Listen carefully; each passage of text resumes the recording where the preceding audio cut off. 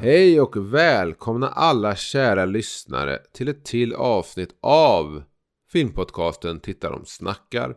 Och den är med mig Emil och som alltid med Erik Nyström. Hej Erik. Hej Emil. Ett till avsnitt. Det hade jag valde... ingen riktig umf. Det här blir ett sånt där, du vet, ett till avsnitt. Ja. Men det är trevligt, våren har kommit, värmen är här, det är fantastiskt. Kan det bli bättre? Hur som helst, ska vi gå igång direkt med det vi är här för att prata om? Det kan vi väl göra. För vi ska prata om en film som heter The Clove Hitch Killer. Eller översatt på svenska HBO Max till The Boy Scout Killer. Jaså minsann, var heter den det? På svenska HBO Max. Gjorde den verkligen det? Jag såg den ju där, då hette den väl The Clove Hitch Killer. Jag vet inte om den hade då i sådana fall på något sätt växlade med olika posters. Men det här är ju en film som jag har haft i tankar några år. Att jag har varit nära hyra den sen men aldrig blivit av. Och nu satt jag hemma i påsk och så var inne på HBO Max. Och då dök den här postern upp för The Boy Scout Killer. Och det känns som, vänta nu, var det inte en film jag ville se? Som handlar om scouter och någon farsa som är scoutledare. Det måste vara den här, men den hette fan inte The Boy Scout Killer. Sen visade det sig att det var den här filmen, bara att den har fått en ny engelsk titel för möjligtvis Norden eller Sverige. Inte helt ovanligt. Filmen Stir of Echoes, om du minns den filmen med Kevin Bacon, fick ju titeln The Secret Sense i Sverige. Ja, undrar vad de ville att vi skulle tänka på för film. Ja, precis. Men jag minns dock den som rätt bra. Var det inte något spöke i en källare? Sen kanske det visade till med att Kevin Bacon... Jag ska inte spoila filmen. Men som helst, det är väl någon spöktjej i en källare.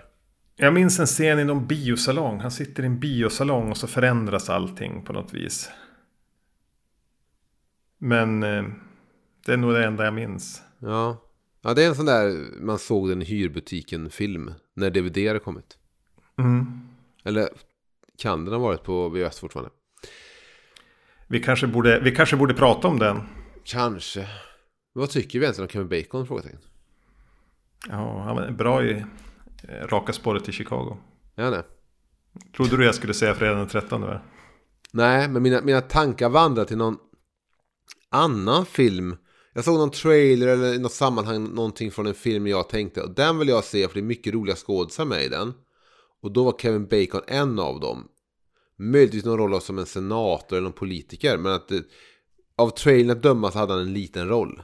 Men att det var, så Kevin Bacon också. Man har ju haft sådana roller. På Heder och samvete hade han väl också en liten sån där. Men han gjorde ju små roller. Alltså i Raka spåret till Chicago så är han så här taxi runner. Han och Steve Martin jagar samma taxi. Det enda han är med. Men jag tror att han gjorde ett val efter Footloose och de här Fredag 13 och sånt att han ville göra kvalitetsfilm och då fick han väl sänka liksom lite kraven på speltid och sånt och billing. Ska se om jag hittar om det var en sentida film men nu ändå sitter där i vårt och pratar Kevin Bacon. Det verkar som att han är med i någon sorts The Toxic Avenger remake. Han bara var ganska gammal också.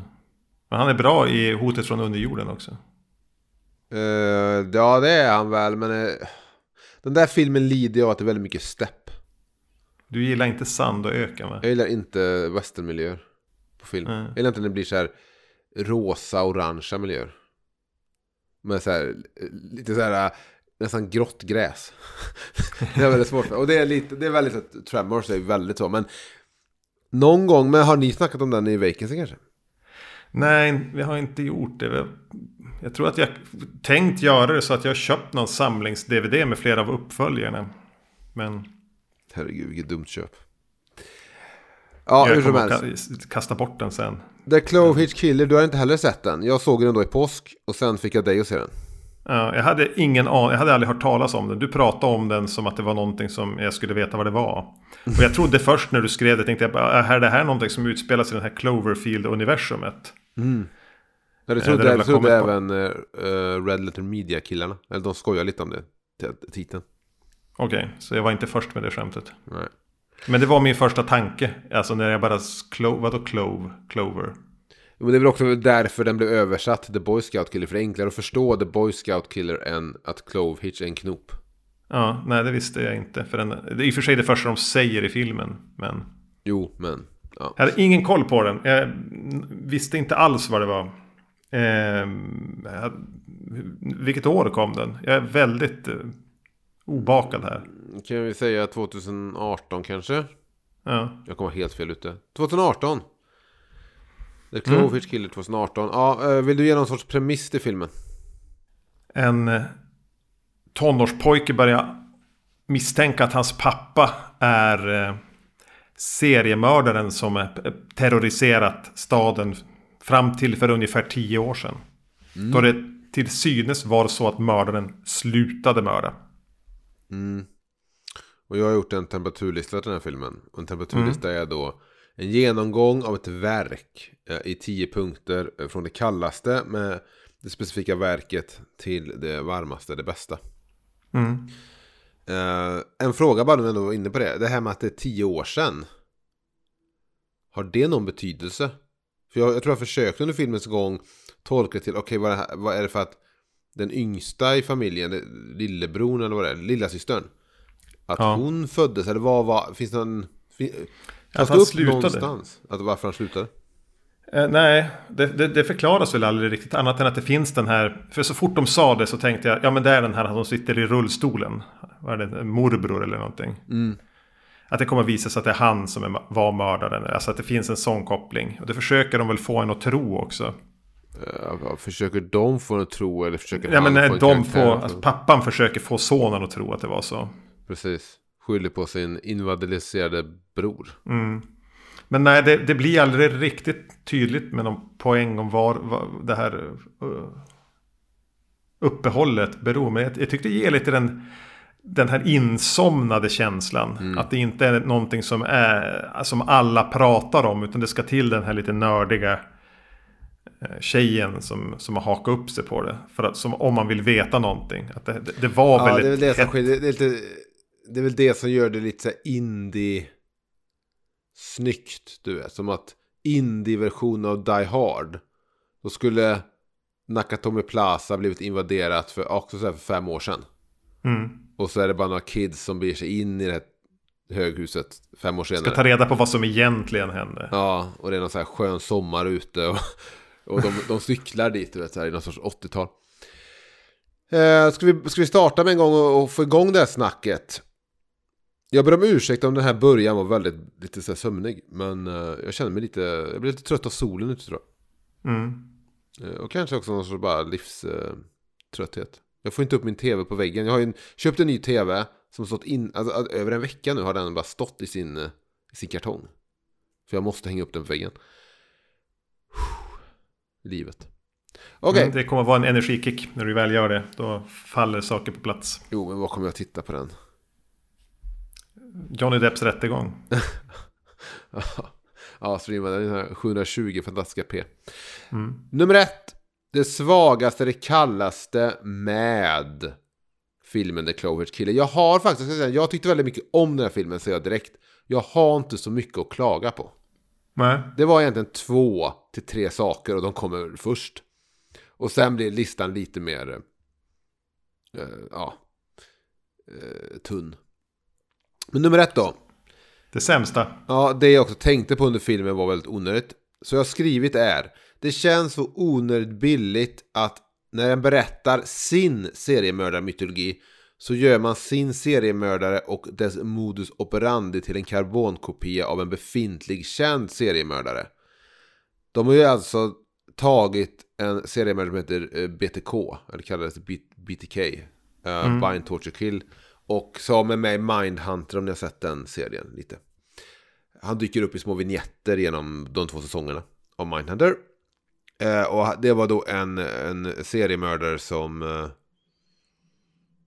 betedde sig så här. Han band sina offer, han ljög för sina offer. Han tog fotografier på sig själv utklädd till kvinna i olika så här, bondage situationer och sådär. Och det tyckte jag bara känns så billigt här av 2 anledningar. Anledning 1 är att du skriver din seriemördare. Det känns som att det här känns lite som att fuska till ett prov i skolan. Att bara skriva, att liksom ta en annan då befintlig mördare som är så känd och bara säga, men jag ska skriva min seriemördarfilm, men jag orkar inte komma på en seriemördare. Lite likt när vi snackar om The Batman och att de bara rippat Zodiac, men kallar honom gåtan. Så det tyckte jag kändes lite tråkigt, och jag förstår inte riktigt vart den latheten kom från. För om man vill berätta om The BTK Killer så kan man ju göra det. Då hade man inte behövt klä om det så här. Sen nummer 2 då är att alla vill ju skriva och berätta om den stora seriemördaren, alltså den här John Doe 7. Det ska vara så utstuderat och de ska ha sån här väldigt tydliga modus operandi. Men så många sådana seriemördare finns det inte. Så i det här, jag vet inte om det här filmen är lågoktanig, men i det här nästan dramat med ett seriemördarinslag, så hade jag nog tyckt nästan att filmen hade stärkts av om det bara var en seriemördare som hade, plockat upp och mördat prostituerade längs vägen. Eller, folk hade mördats men det fanns inte en så där tydlig mastermind-plan runt det. Förstår du? Jo, jag tänker på det första du sa med att det bara är en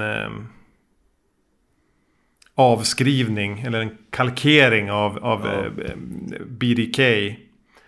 Det missar ju jag, för jag kan inte sånt om seriemördare. Jag vet ingenting. Så det hade jag ingen aning om. Så jag slapp störa mig på det när jag såg den. Ja, men om jag säger ändå, kan du förstå mitt resonemang då om jag ändå säger att det är en kalkering? Jo, då hade man kanske önskat att den skulle på något sätt kommentera eller göra det till en poäng att den ligger så nära ett verkligt fall men ändå inte är det. Då ska det väl finnas ett syfte. Och om det finns en sånt syfte så missar jag det. Precis, om det är ett kreativt verk så får man på något sätt kommentera det då och inte bara ta det. Ja, men jag förstår inte riktigt anledningen till varför någon som väl skriver en seriemördarfilm väljer att bara hoppa på. Jag förstod inte riktigt det. Nej. Men sen vad tycker du om min andra punkt då? Här att jag tror filmen nästan mått bra av om mördaren var mindre, seriemördare på det sättet. För jag menar... Ja, då inte skulle ha de här katakomben, crawlspace-grejen. Och inte kanske ha det här med att klä ut sig i bondage-tjosan. Och kanske inte att det var den här stora legenden i stan med en årsdag för offren och så. Utan att det mer bara fanns det i bakgrunden att några tjejer dog under några år. De misstänker att det är samma person. Men för nu börjar det kännas lite mer så här halvvägs till John Doe. Att någon har en sån här superplan. Jo, men återigen så är det ju då någonting de inte gör någonting med. Alltså den här som filmen börjar med när de pratar om att han försvann för 10 år sedan och de firar en memorial. Pratas det ju om under filmens första minuter, men sen släpper man det. Och det kommer återigen ingenting som riktigt fångas upp som man gör någonting med det här med vad kan en stad som nästan mytologiserar en seriemördare, vad gör det med staden, hur påverkar det alla, går alla omkring med liksom ett trauma eller bara går och väntar på nästa offer. Men det verkar ju inte riktigt som att det är så heller. Det är ju mest scouter och frikyrkor, frikyrklighet. Men fan, är det nya Scream de pratar om det där att mytologiseringen av det som hände i första Scream, att det var ju bara några, alltså vi är vana vid, nej det är Halloween. Det är Halloween de pratar om, de kommenterar Michael Myers dåd med att fan vi är vana vid skolskjutningar. Ja, det där är ju ingenting. Nej. Och att Det här var lite mer att försöka göra skolskjutningen än... Ja, det var bara en tanke jag hade just att fan... Det finns inte så många ikoniska seriemördare om man lägger fram alla seriemördare som härjat. Och då kan det finnas en vits kanske i att liksom göra seriemördare lite vardag, mitt i den här vardagen som filmen berättar om. Vi går upp till punkt nummer 2. Det är fortfarande kallt. Detta var också någonting jag tänkte på, för att jag tyckte att här fiktionen sken igenom och strukturen. Och det är punkt nummer 2, det näst kallaste med The Cloverfield Killer. Det är att det dramatikbekväma i att skriva karaktären Cass mamma som ett av seriemördarens offer. Jag ser ett behov att göra det utifrån att man går i någon sorts manuskurs. Ja, höjer insatsen och grejer. Ja, och en lärare vill säga, men inte snyggt om det är mördarens son och ett av offrens dotter som har den här relationen i filmen och de vi följer. Det hade ju varit jättesnyggt att knyta ihop det så. Och visst, det hade varit snyggt i en viss typ av film, men jag menar, hjälten och skurken behöver inte alltid vara släkt i filmer, och man behöver inte liksom krysta ihop de här snygga manuslösningarna. Här hade det bara kunnat vara en tjej som hade ett intresse eller hängde med på den här Kitty-detektivresan. Men jag ser inget behov att de behöver... Jag förstår behovet utifrån en manusfattare som tycker att det är lite klyftigt att skriva det så. Men jag hade inget behov av det i filmen. Nej, det blir lite grann att mekaniken skiner igenom och den behövs kanske inte heller. Och om det nu var så att offren hedras hela tiden och det är ett sånt fokus på det där varelsen, så känns det som helt orimligt att inte alla skulle veta det här. Försöker som städa undan det. Så att det skulle kunna bli en överraskning att hon var dotter till en av offren. Jo, men sen behöver vi säga att offret också inte var ett av de officiella offren. Det var en kvinna som de trodde hade försvunnit, eller de inte hade hittat kroppen eller någonting väl. För det fanns väl 10 bekräftade offer och sen egentligen var det 13 eller hur det var. Jo, men exakt, men att det blir lite det här att man har försökt städa undan det då. Ja, och lite att man vill skapa en sorts twist eller någon sorts dramatisk twist i alla fall. Men jag var så här, det spelar ingen roll för mig om din mamma stack iväg när du var liten eller att din mamma råkar vara ett offren. Det blir bara, ni gör bara filmen mindre som... Ja, jag tror de sitter där och känner att den här Cassie, vi får inte fatt i henne. Hon blir för tunn. Hon måste få den här... Hon måste kopplas till huvudstoryn på ett starkare sätt. Ja, och jag behövde inte heller det. Och det görs det blir en ganska liten grej när det ändå kommer. Precis som att det är någon som har kommit in och sagt åt honom, gör så, annars får ni inte göra filmen. Så att det nästan medvetet sopa förbi det lite grann. Jo, jag vet inte om jag kommer komma till det senare. Det spelar ingen roll nu, jag tar det nu.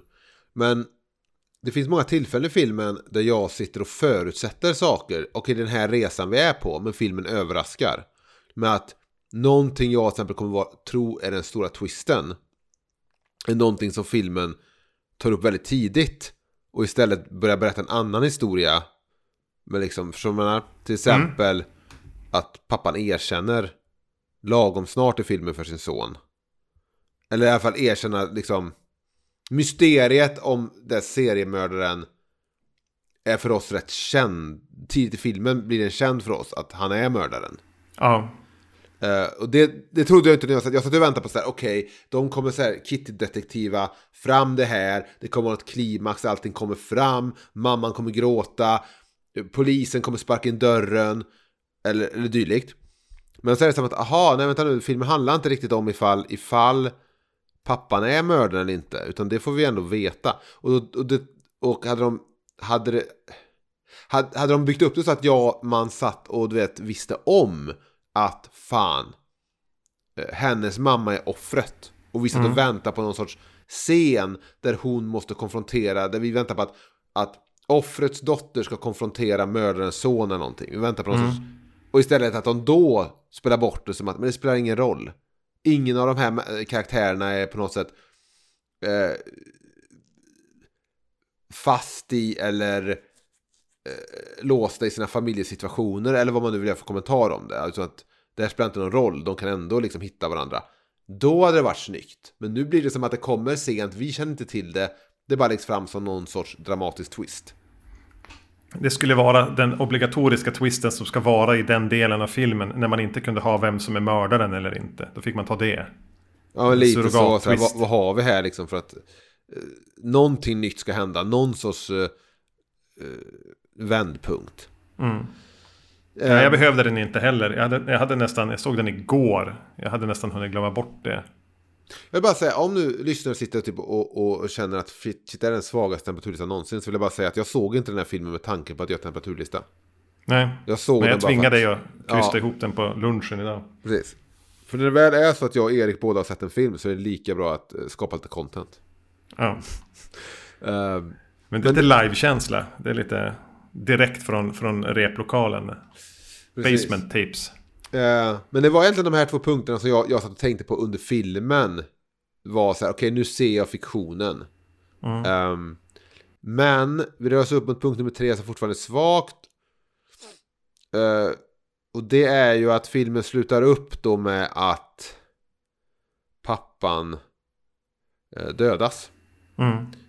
I vad då sen då på något sätt folk tror är ett självmord då. Men jag har skrivit att faderkaraktären sedan dödas lämnar mig tom. Det känns otillräckligt.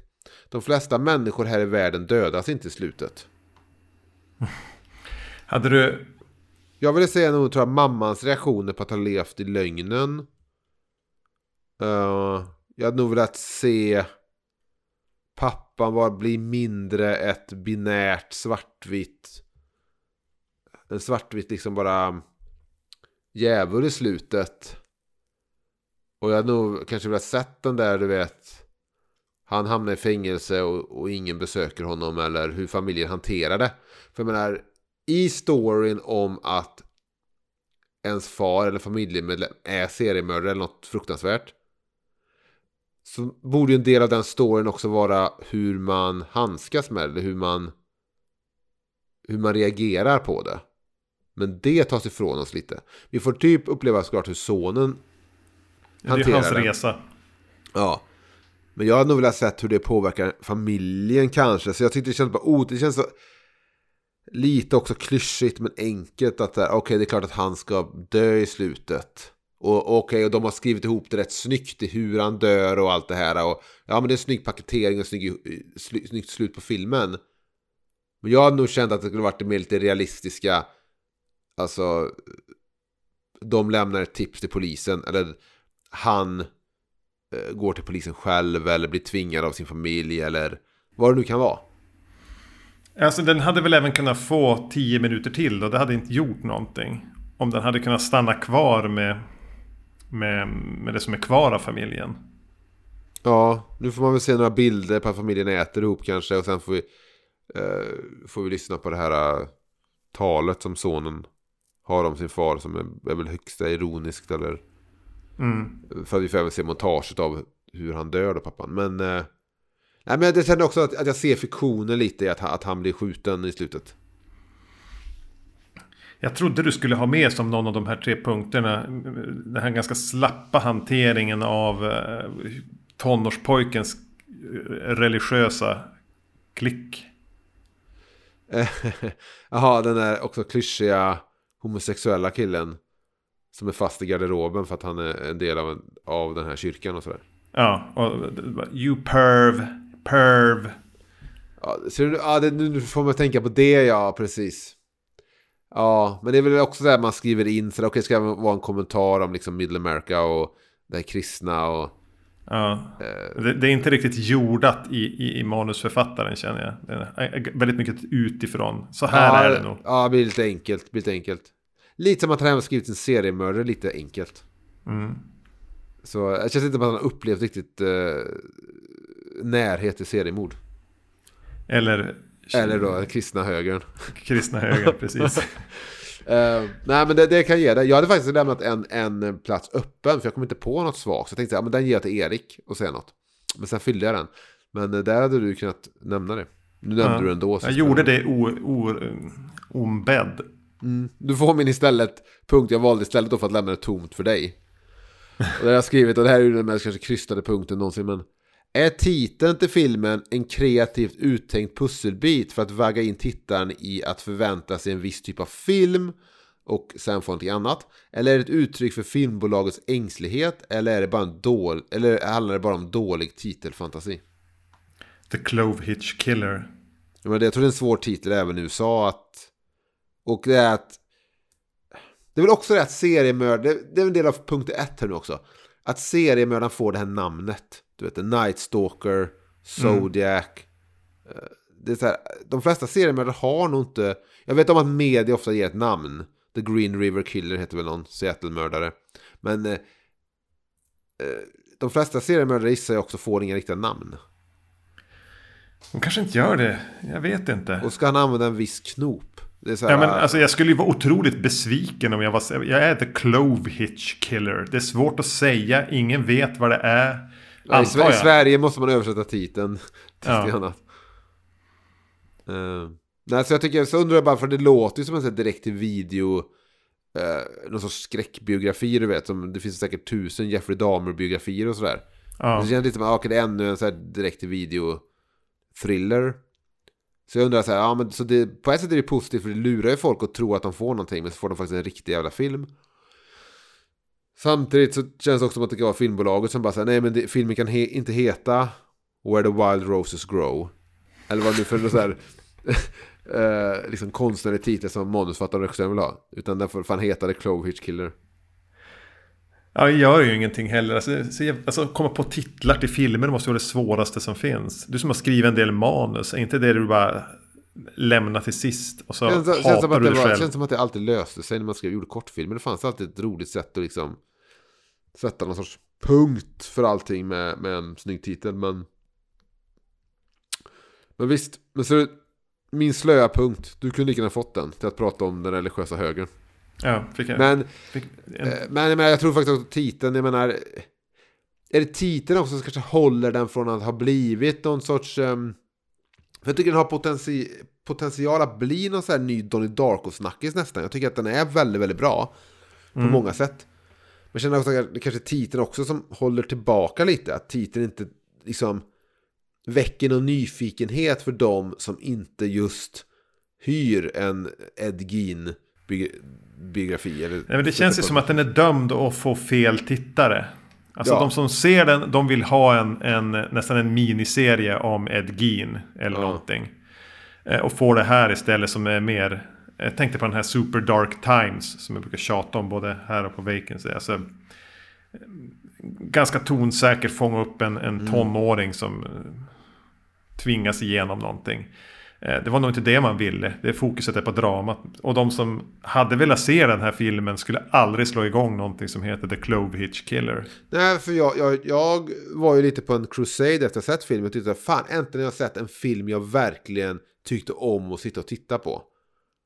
Och du vet, tid och rum försvann lite när jag tittade på den. Och det är fan inte ofta det händer, Erik. Det är fan inte ofta. Så jag tipsade dig om den, jag tipsade några kompisar om den, och sen så fick jag prata om den med kollegor på jobbet. Men så fort man nämner liksom att ni borde se en film som heter The Clove Hitch Killer, de hör ju bara killer och hör att det är någon sån seriemördargrej. Och så bara stänger de av. Nej, jag är upptagen med att titta på vad folk nu ser, Succession. Men liksom, hade den hetat någonting lite mer kreativt så kanske det hade varit, oj, jaha, någon sorts indie-drama. Så jag tror att visst, jag tycker titeln förstör ju ingenting. Den funkar ju på filmen på ett sätt för att den hjälper till att kanske lura lite och ge förväntningar. Men samtidigt så tror jag den också kan hålla vissa borta från den, som du säger. Det är sant, det är lite pinsamt att tipsa någon om The Clove Hitch Killer. Om det inte är så att det är en true crime-dokumentär. Precis, man får egentligen säga så här, men bara så du vet, det är inte en sån seriemördarfilm som du tror det är. Det är någonting annat. Jag ber om ursäkt för titeln. Då har du svårt att riktigt rekommendera den med pondus och självförtroende som gör att någon ser den. Och du måste börja med att be om ursäkt. Men då går upp till punkt nummer 5 då. Så nu är det väl, det börjar bli ljummet. Det börjar bli lite så här typ, är det varmt eller kallt? Var står vi egentligen? Här har jag bara skrivit så här. Duncan Skiles, som är regissören, har inte ens en Wikipedia-artikel. Jag såg också namnet och klickade på det. Det fanns ingenting där. Nej. Och det här är så Richard Kelly och Donnie Darko, du vet. Alltså det är så här, någon som släpper en så jävla stark debutfilm. Sen han har väl hållit på YouTube lite med grejer och sånt där. Han är väl lite så här i den svängen. Så jag vet inte hur han fick pengar till den här filmen eller göra den, men det är en otroligt snygg debutfilm och en jävligt grym film gjord av någon som sagt inte ens har en Wikipedia-artikel. Han kanske har något slags integritet eller så. Inte det att han inte har någon Wikipedia-artikel, men att han inte har gjort mer, att han är svår att ha att göra med. Eller att han inte gör vad som helst. Nej, för han verkar inte ha gjort någon långfilm jag såg efter det här heller. Nej, men det kan man skylla på pandemin. Ja, visst, den här kom där innan. Men jag kände bara att hade jag sett den här filmen och jobbat på filmbolag så hade jag direkt slängt han på en Marvel-film eller slängt han på någon ny Batman eller vad det nu kan vara. Eller något så här, ja, fått in han liksom till vårt bolag, i vårt stall. Gett han en Annabelle-film. Kom in i Conjuring-universumet. Det finns typ 3. Det är MCU, DC och Conjuring. Du kan välja mellan de 3. Vi är uppe på punkt nummer 6, Erik. Så att vi får ändå säga att vi rör oss mot någon sorts värme. Och ja, nu är det egentligen bara bra grejer här. Men punkt nummer 6, där har jag skrivit det elefantiga tonårslunket. Elephant är alltså en film av Gus Van Sant. Med andra ord, coming of age-inslaget. För det är väl när man inser på något sätt, okej. Den här seriemördarbiten är bara en del av en fond för att egentligen berätta någon sorts coming of age i någon sorts kristen medelklassfamilj, eller amerikansk medelklass. Det är väl vår arbetarklass. Och du vet, upptäcka första kärleken kanske, hormoner, sexualitet, allt det här. Och så berättas det på det bedövade Gus Van Sant-sättet. Som är så skönt att bara befinna sig i. Ja, men där ingenting är viktigt på något vis. Alltså ingenting. Men det här lunket, det är lite så här, du vet, i Donnie Darko när de snackar om smurfarna och skjuter luftgevär eller vad man gör. Det är så här, det där sommarlunket. Stand by me-känsla möjligtvis. Du som gillar Stephen King. Ja, att den har period, alltså bitvis kan den nästan ta vägen var som helst. Det finns en oförutsägbarhet i det när man fångar just den där. Ja, men lunk är väl ett bra ord, eller du sa bedövade lite grann. Som en tonåring kan uppfattas lite seg och slö för omvärlden, att man får som titta på det här och delvis sugas in i det. Dock en kritik som jag ändå lägger på samma punkt, bara för att vara lite kritisk. För jag tycker det är fantastiskt att vara med i det här lunket då. Men det är väl att är liksom den här väldigt bedövade pojkens reaktion på att hans pappa är seriemördare nästan för indiefilmsbedövat ändå. Jag kan inte riktigt känna igen mig i att det är en reaktion. Jag kan liksom inte relatera till den reaktionen riktigt, tror jag. Nej, men är det inte lite underförstått att han alltid har känt att det är något fel på pappa? Att det är någonting som inte limmar med pappa. Att han kanske aldrig riktigt har kunnat connecta med han. Att allting alltid har känts som ett skådespel. Eller är det så att vi känner det i perspektivet som filmskaparna ger oss tittarna?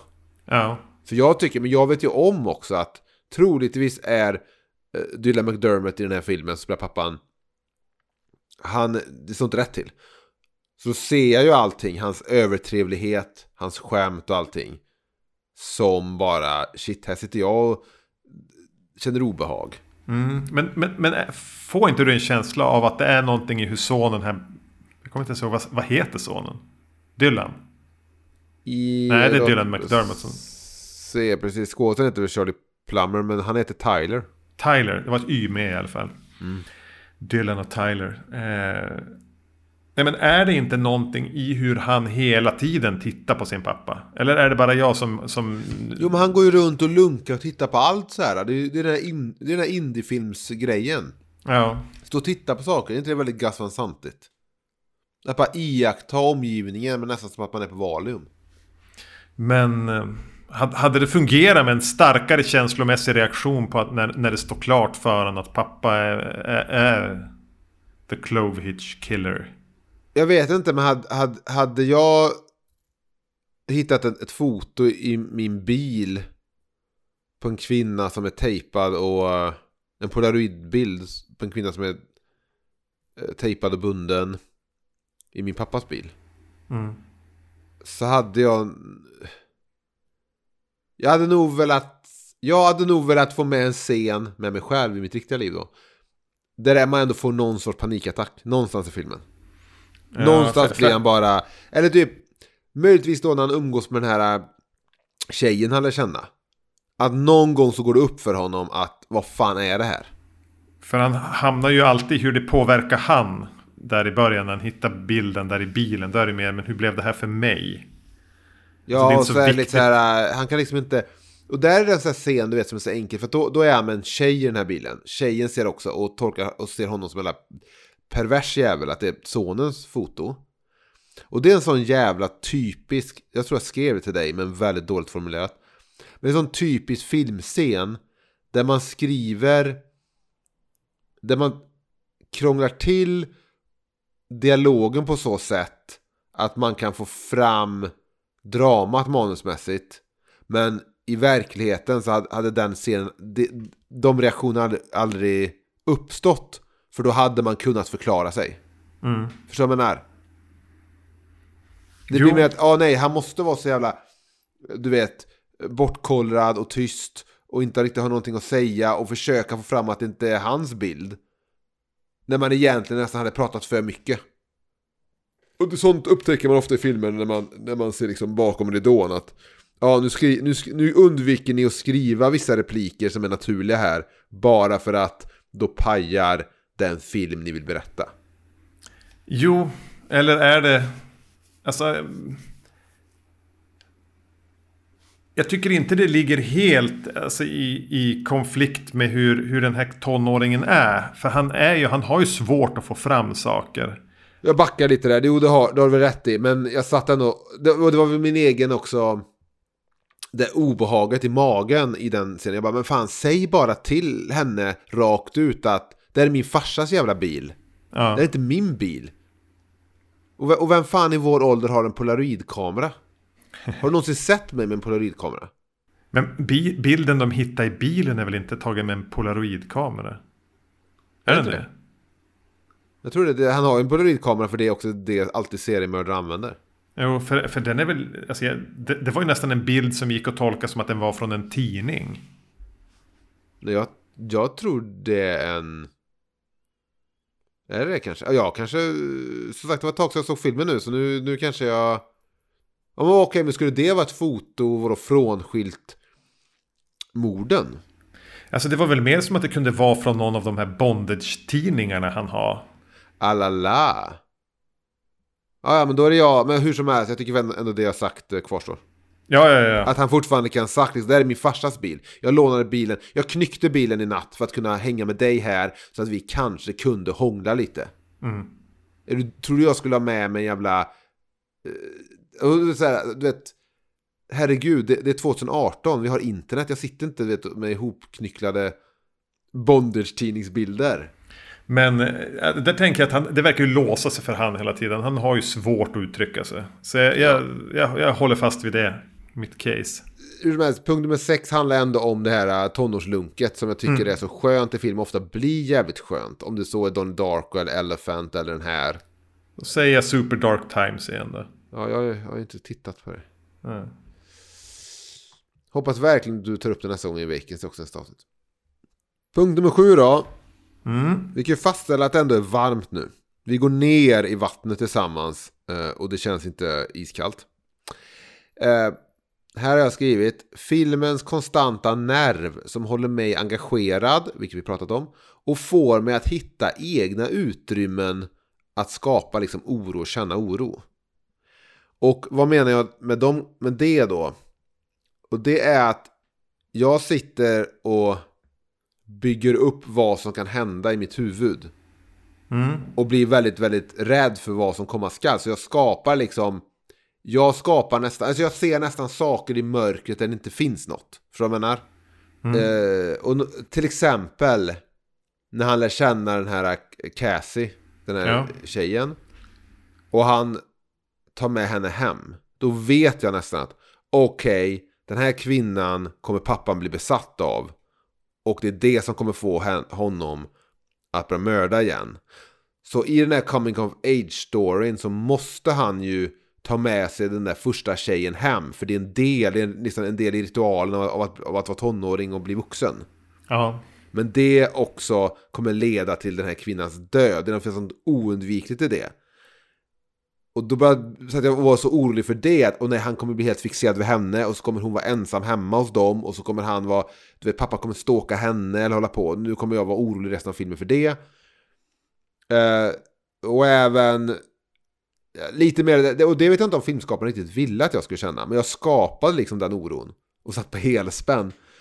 Och samma när de åker och kampar. Men det var väl lite medvetet att man ska vara orolig. Eftersom pappa går efter med gevär. Men där sitter jag också och liksom bygger upp så här, vad kommer hända nu? Vänta nu, han kommer inte kunna döda sin son. Eller vänta, dödar han sonen nu? Och sen handlar resten av filmen om att Cassie-karaktären ska försöka lösa mordet för att på något sätt ge upprättelse åt sonen. Eller vad händer nu? Så det var bara det att jag satt hela tiden och var väldigt aktivt orolig. Jo, men den glider ju förbi också att vara så jävla tydlig med vart den ska eller vad den vill. Att han hade kunnat bli ihjälskjuten där egentligen, när du säger det. Alltså sonen. Att den gör en psycho och byter huvudrollsinnehavare tidigt. Men där överraskar ju också skogen. För det är där pappan ändå typ erkänner delar. Ja. Och det trodde jag skulle komma i akt 3 någon gång. Ja, men jag blev helt när de som enades om att han ger sin förklaring. Sonen köper den dessutom. Och de eldar upp de här fotorna tillsammans. Ja, men precis. Och det blir som att, vänta nu. Det var också rätt, jag byggde upp en bild av vad som ska hända. Och jag var lagom orolig för det. Men så bara säger filmen att nej, skit i det. Nu, vi rör oss helt annanstans. Så nu måste du liksom programmera om dig själv inför vad det film du tittar på. För det är så här, nej, vänta nu. Han kommer få reda då på att pappan är mördaren. Och pappan kommer ha något snack i slutet när han står i huset som brinner. Och sen, du vet, brinner ner. Och så dör han i akt 3.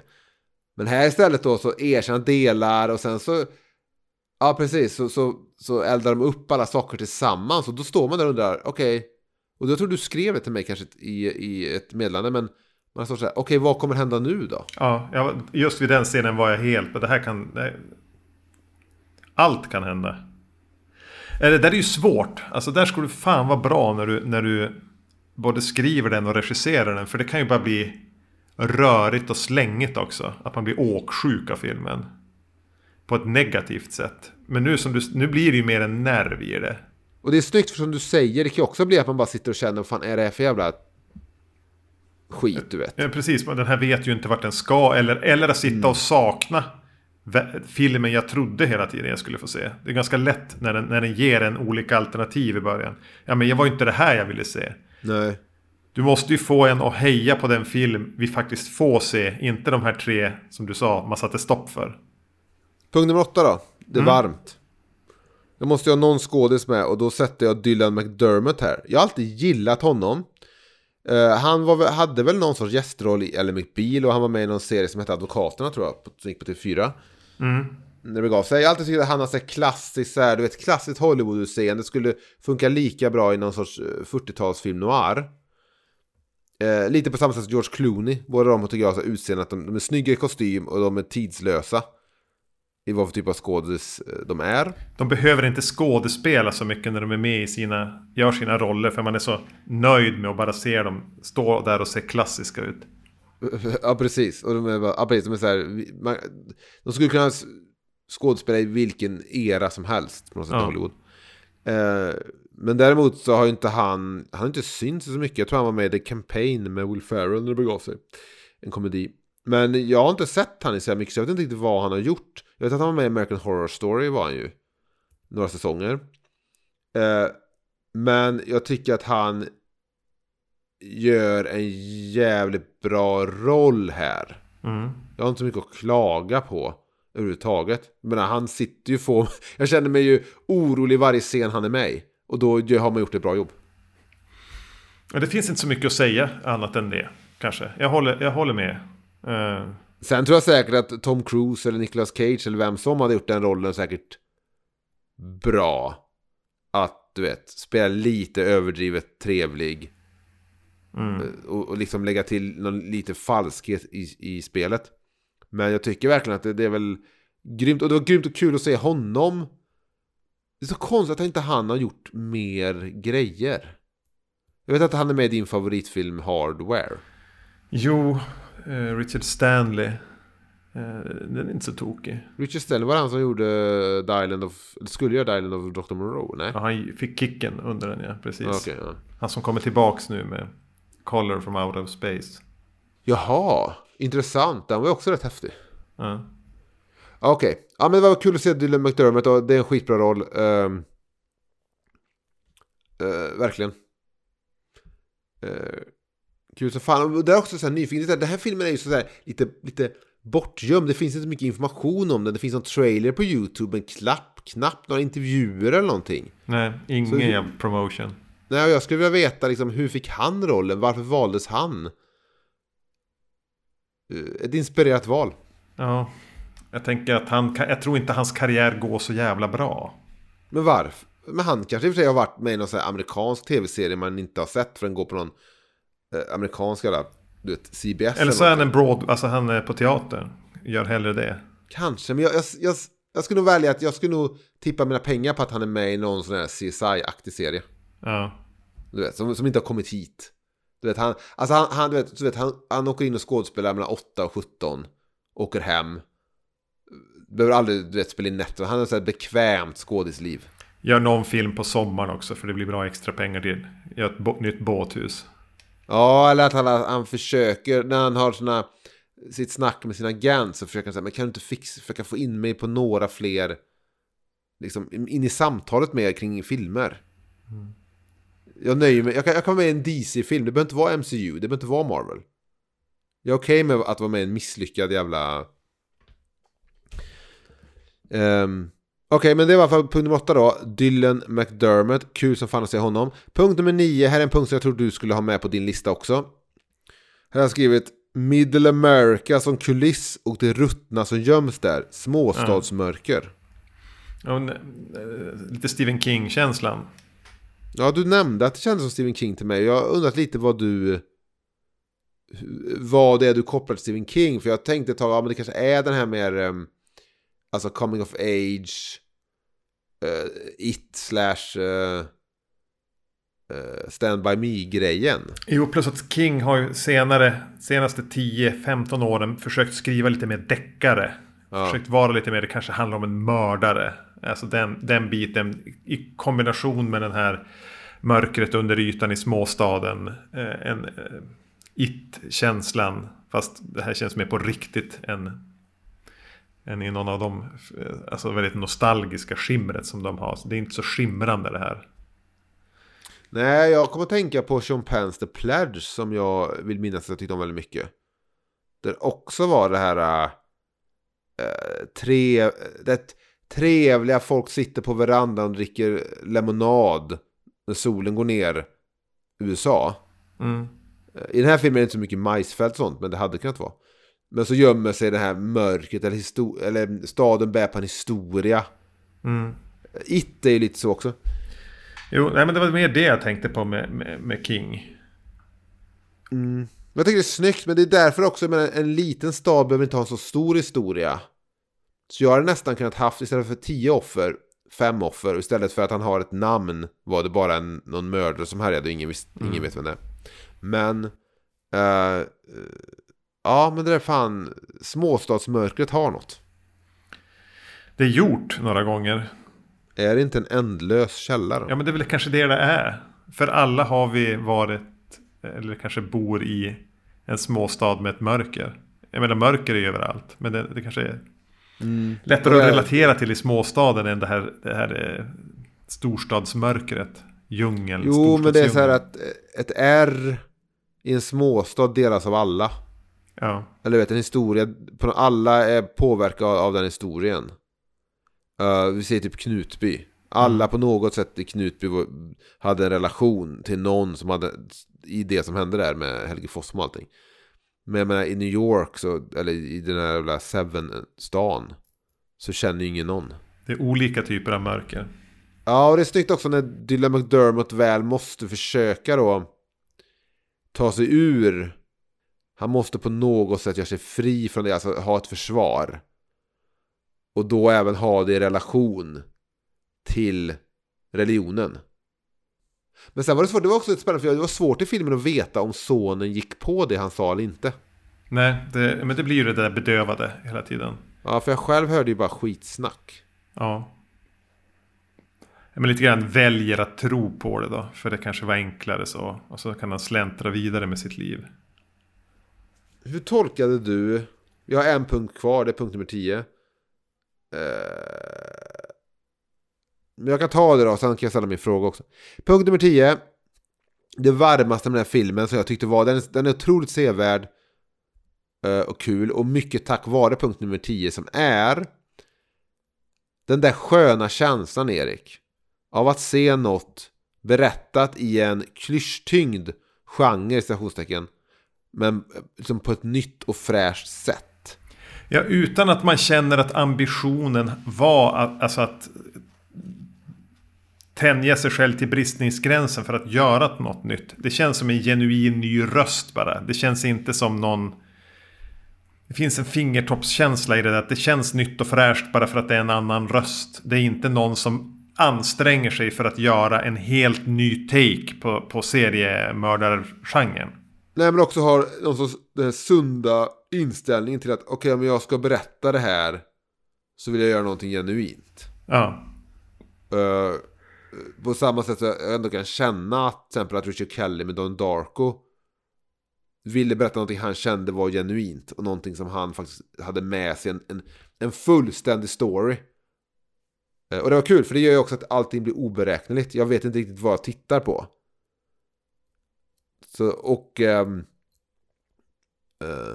men som du säger, det är inte så att de har försökt göra någonting. De har inte David Lynchat sig och gjort Inland Empire direkt. Utan det är ju ändå ett drama, men det var bara snyggt att liksom vara så här, alltså berätta om en seriemördare ur ett vardagligt perspektiv på något sätt. Och inte ur något Morgan Freeman jagar seriemördaren med Angelina Jolie-perspektiv.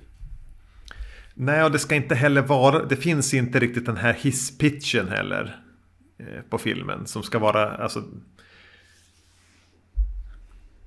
jo, den är väl en pojke misstänker att hans pappa kan vara seriemördaren. Men fokuset är ju inte bara där. Utan men min fråga var då... för det är också väldigt snyggt. Jag tycker också den här är så här fullkomligt i hur den är berättad. Och det är väl därför jag också kopplar till. Jag tycker Don Darko är väldigt snyggt berättad som film. Och jag tycker det är väldigt snyggt i hur den i slutet hoppar tillbaka i tiden och har lurat oss. Alltså vi har följt pappans perspektiv. Och vi tror att vi känner till sonens perspektiv. För han har lämnat stan på ett läger eller vad det är. Men så backar vi tillbaka och så får vi se saker som har hänt utifrån sonens perspektiv, som är kvar i stan och liksom är före sin pappa och före oss i och vet mer än vad vi vet. Och det är snyggt, för att det var så här, okej, men det här är ett nytt grepp filmen tar som vi inte fått se tidigare och inte etablerats, så det är också något som kan falla jävligt platt. Ja, hitta på nya regler sista halvtimmen. Men när den gör det så kände jag bara, jäklar, här har jag suttit och följt en story med pappan. Och så, men fan, det bara funkade. Men min fråga är då i alla fall i slutet då när de konfronterar pappan, för att de följer efter pappan som då stalkar en kvinna. Han är redo att mörda igen. Möjligtvis, och det är ju snyggt, möjligtvis att det är lite hans tankar som inte skapat av att sonen känner till det och liksom väcker saker till liv. Så det kan vara så att det är lite sonens fel på något sätt. Eller inte sonens fel är fel ord, men att det han är där och peta på det. Ja, han petar igång något. Men då när de då följer efter och konfronterar pappan i det sovrummet. Någonting jag tänkte ta upp på min punkt om att jag tycker det var så lite det var lite tomt onödigt att pappan blir mördad i slutet, var också att han i slutändan beskrivs som så binärt ond. Han är beredd att mörda sin son för att inte bli ertappad. Han försöker till och med mörda sin son. Och då kändes det som att det också blev väldigt mycket film för mig. Att den här pappans som ändå levt med den här familjen, levt med sin son, sin fru, sin dotter. Jag köpte inte att i slutändan handlar så mycket om hans överlevnad att han skulle liksom kväva sin son till döds. Alltså den är ute på jävligt tunn is där. Men jag tycker ändå att den klarar det om man då ska tänka att det här familjen har väl kanske hela tiden varit hans täckmantel. Ja. Ja, eller ett försök att passa in. Ett försök att vara vanlig. Okej, visst. Jag kan säga så här då, att det är ett val man väljer att göra i slutet. Som jag inte riktigt kan på något sätt kritisera att man väljer att ta. Att den konfrontationen leder till att pappans överlevnad är viktigare än sonens. Han offrar sig inte för sonen utan han istället väljer att döda sonen för sin egen skull. Men jag kan säga att man kan gjort andra val där som kanske har tillfredsställt mig mer. Men jag skulle aldrig på något sätt kritisera det val som gjordes. Nej, men visst. Det fanns andra valmöjligheter där i den där slutkonfrontationen. Men blev du överraskad av att han inte blir besatt? Som jag trodde att han skulle bli besatt av den här tjejen. Att hon skulle vara i fara i slutet. Tanken fanns där att hon ligger nog jävligt illa till. Eller, jag kanske aldrig tänkte att han skulle bli besatt av henne. Men jag trodde att någonstans, i alla fall under delar av filmen, att det kommer att gå dåligt för henne. Att det kommer att bli en sån här, nu hittas hon död. Ja, men varför då? Men de lurar ju lite med det när hon besöker honom. Ja. Och han tar en bild på henne där. Då är det så här, okej, nej, nu kommer det här som jag har suttit och väntat på. Nej. Men sen är det bara, nej, filmen bestämmer att nej, det handlar inte om henne. Utan så här, vi vet vad ni sitter och... Det är också väldigt självsäkert i att de förutser nästan vad tittaren kommer känna och tro. Och så väljer de att säga, nej, det är inte där, du vet. Vi rör oss hit istället. Alltså jag blev så jävla förvånad när sonen kliver in med geväret. Det skulle vi ha kunnat göra en reaction-video på. Det måste ha synts i mitt ansikte. Jag såg nog framför mig ett genomfört mord, men sen skulle allting bara ramma liksom. Allting skulle braka ihop för pappan. Ja, det tänkte jag med. Men inte på det där sättet. Inte att sonen helt plötsligt skulle vandra in bakom honom med ett gevär. Nej. Jag såg framför mig, alltså, som jag sa, typ ett hus som brinner ner. Eller en biljakt som slutar olyckligt. Eller något sånt där. Att han, liksom du vet, slutade hit. Alltså den där känslan bara av desperation att försöka fly undan, men polisen har honom. Eller har du någonting du vill säga mer om den här filmen som du inte tycker att jag täckte i min halvslöa temperaturlista? Nej, alltså jag tyckte också om den. Att jag inte kände ett behov av att pilla i mobilen eller slippa tänka på annan skit i 105 minuter. Utan att jag faktiskt sögs in i en film. Inte så jävla dumt. Nej, hur ofta händer det? Den påskhelgen såg jag denna och jag såg Beetlejuice. Och I Beetlejuice satt jag och tittade på en film som fick mig känna att jag kan göra ett annat samtidigt för att... Men med den här filmen satt jag bara helt koncentrerad. Jag har sett 2 filmer på bio som vi, när det här avsnittet släpps, kanske har släppt då. Vi ska spela in på Vacancy, har vi bestämt nu. X och The Northman. Och när jag såg X så hade jag mycket annat i huvudet istället. Som, och det är ändå på bio, det brukar vara lättare att skärma bort omvärlden. Medan The Northman fungerade bättre. Att man kunde vara i någon slags jävla vikingavärld, mörk, dånande vikingavärld. Men jag tror ingen av dem... Om jag hade sett alla 3 hemma i soffan så hade nog den här vunnit på hur den lyckades få mig att slippa tänka på annat. Men fan kul, vi har sett en bra film nu under vår säsongen. Ja. Så det är trevligt. Nästa gång tror jag att vi kommer prata om Fredag 13. För då är det Fredag 13 igen. Och då är det dags för del 8, Jason Takes Manhattan. En av de starkare filmerna i serien, skulle du ändå säga. Mycket möjligt. Fan, det ska bli kul att se den faktiskt. Ken Kirsinger spelar Jason i en kort scen. Jag vet att han spelar restaurang, eller typ café, restaurang, pub-snubben. Men spelar han även i någon scen? Var det någon scen kanske de inte lät Ken Hodder vara Jason för att det var en sån här försäkringsgrej att vi tar in en stuntman här, du räknas inte som stuntman riktigt utan skådis nu, något sånt där. Jag vet att han gör en kort grej i alla fall. Det var kul för Ken Kirsinger. Så att de flesta som lyssnar på det här vet inte vem Ken Kirsinger är, men han spelar Jason i Freddy vs. Jason sen. Tar rollen från Ken Hodder. Snor den framför ögonen på honom. Ja, jävla backstabber. Ja, fan vad, herregud. Jag blir så arg när jag tänker på Freddy vs. Jason ibland. Jag blir så arg. Irriterad. Vill du berätta någonting om var du kommer ifrån innan vi lägger på? Ja, men jag har väl redan nämnt Vacancy, som är en podd som jag har med min kompis Magnus, där vi nästan bara pratar skräckfilm. Och du känner att det går bra fortfarande, eller börjar du känna dig trött på den podden?